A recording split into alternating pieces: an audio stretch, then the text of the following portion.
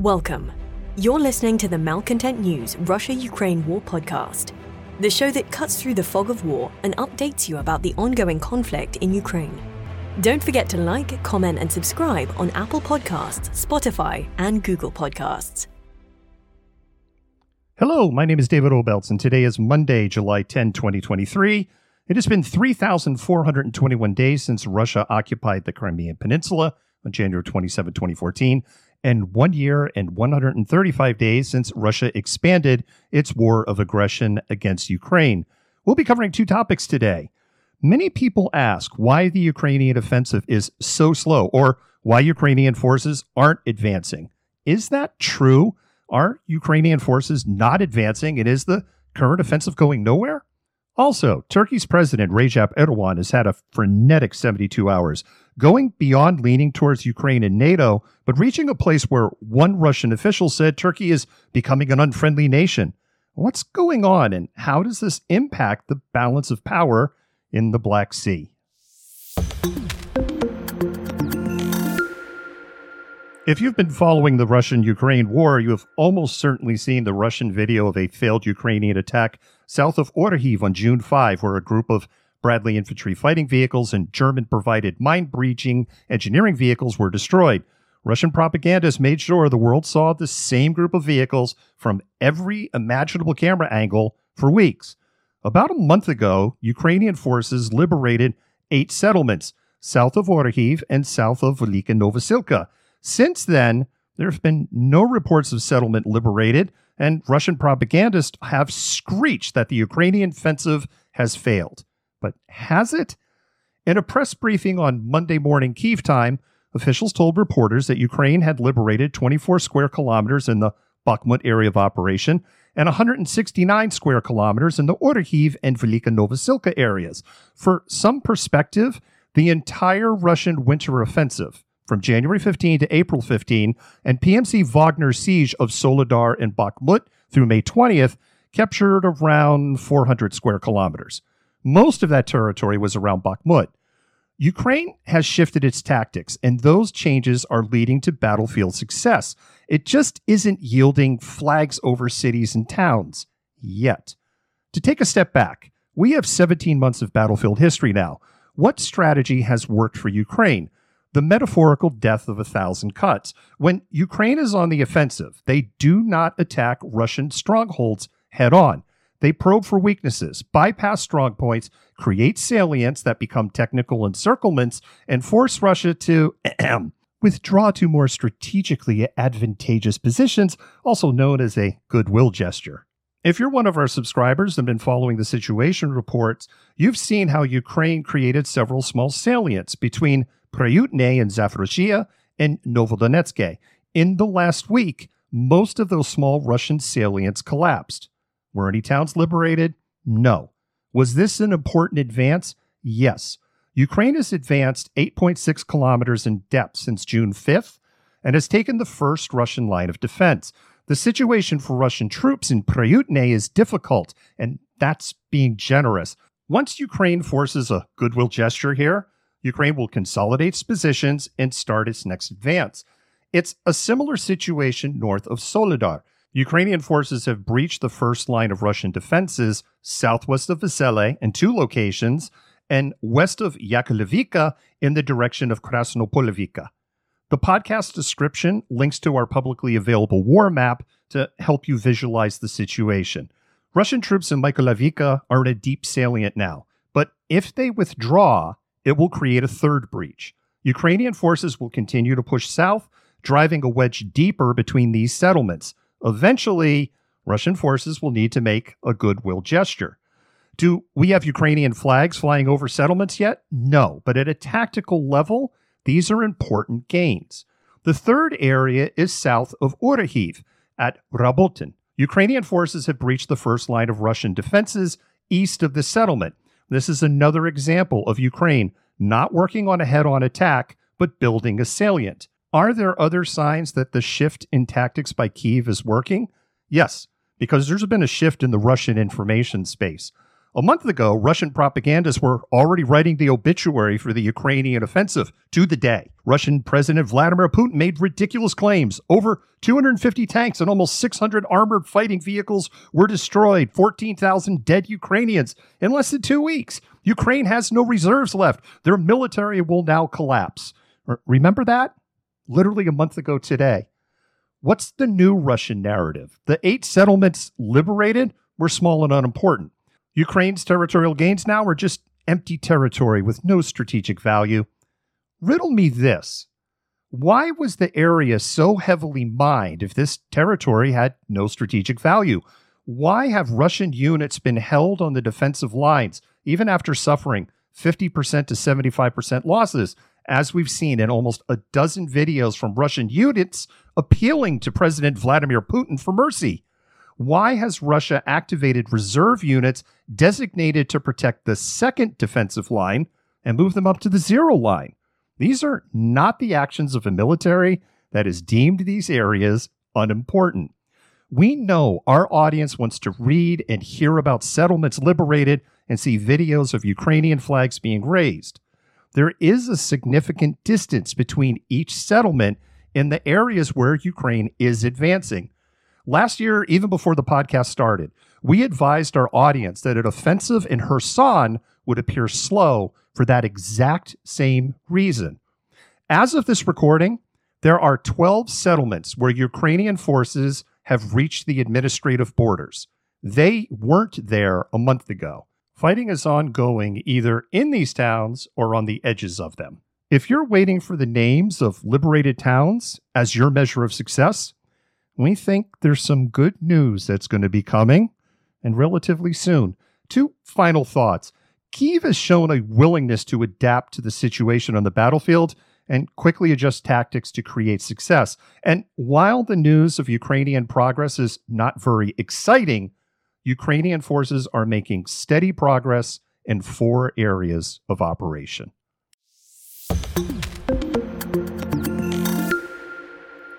To say the Russian Foreign Ministry in Moscow is going through some things because of Turkish President Recep Erdogan would be an understatement. In the last 3 days, Erdogan has called for Ukraine's membership in NATO, agreed to provide Ukraine with 155mm self-propelled howitzers, officially signed an agreement to start Bayraktar drone production in Ukraine by 2025, released the 5 Azov commanders back to Ukraine in defiance of the previous agreement between Saudi Arabia, Russia, Ukraine, the United Nations, and the International Committee of the Red Cross. Didn't bother to pick up the telephone and tell Moscow he was releasing those commanders. Has called for a 2-year extension of the Black Sea Grain Initiative and has hinted that Turkey will continue to support grain shipments from Ukraine with or without Russia. And just a few hours ago, announced that Turkey will no longer stand in the way of Sweden's ascension to NATO. Congratulations to Russian President Vladimir Putin, NATO Salesman of the Year 2 years in a row. One Russian official in the foreign ministry said that Turkey was becoming an unfriendly nation, forcing Kremlin spokesperson Dmitry Peskov into damage control, having him say, "We intend to continue our relations with Turkey. They are really multifaceted. We will continue our mutually beneficial trade and economic interaction." It's worth noting that President Erdogan also asked that the process for Turkey to join the European Union be restarted and expedited. So where does Turkey's loyalty lie? Have they suddenly lurched towards the West in Ukraine? No. Let's go back. Turkey was donating Bayraktar TB2 drones and munitions to Ukraine when it mattered the most. Let's remember, 2 Turkish military transports became stranded in Ukraine because they were flying in TB2 drones and munitions right before Russia advanced its war of aggression. When the Kremlin realized they needed combat drones because they don't have a program, they approached Turkey first. And the nation and the leaders of Bayraktar said no. Then Bayraktar revealed their next drone, powered by a turbine engine. That engine would be sourced from Ukraine, and that laid the foundation for the creation of the factory.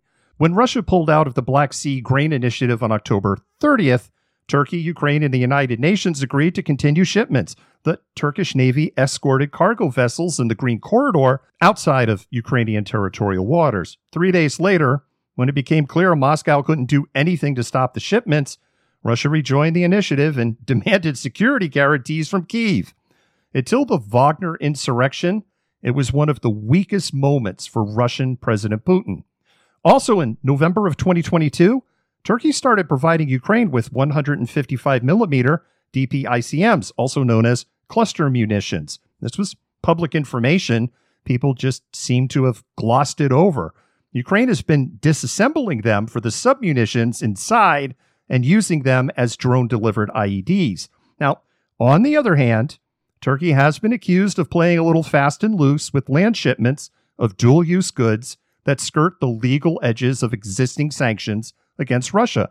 Turkey has also continued to support certain Russian electronic payment systems to prop up their internal tourism industry. Now, one thing is clear. Erdogan is playing diplomatic 3D chess, and he has problems at home. Turkey has very high inflation and very high unemployment.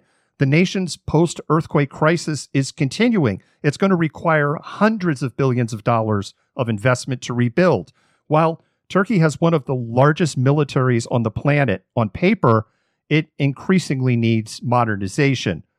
Why did Erdogan release the Azov commanders? We're not inside his head, but the Russian accusation that Turkey broke the previous agreement is hollow. Why?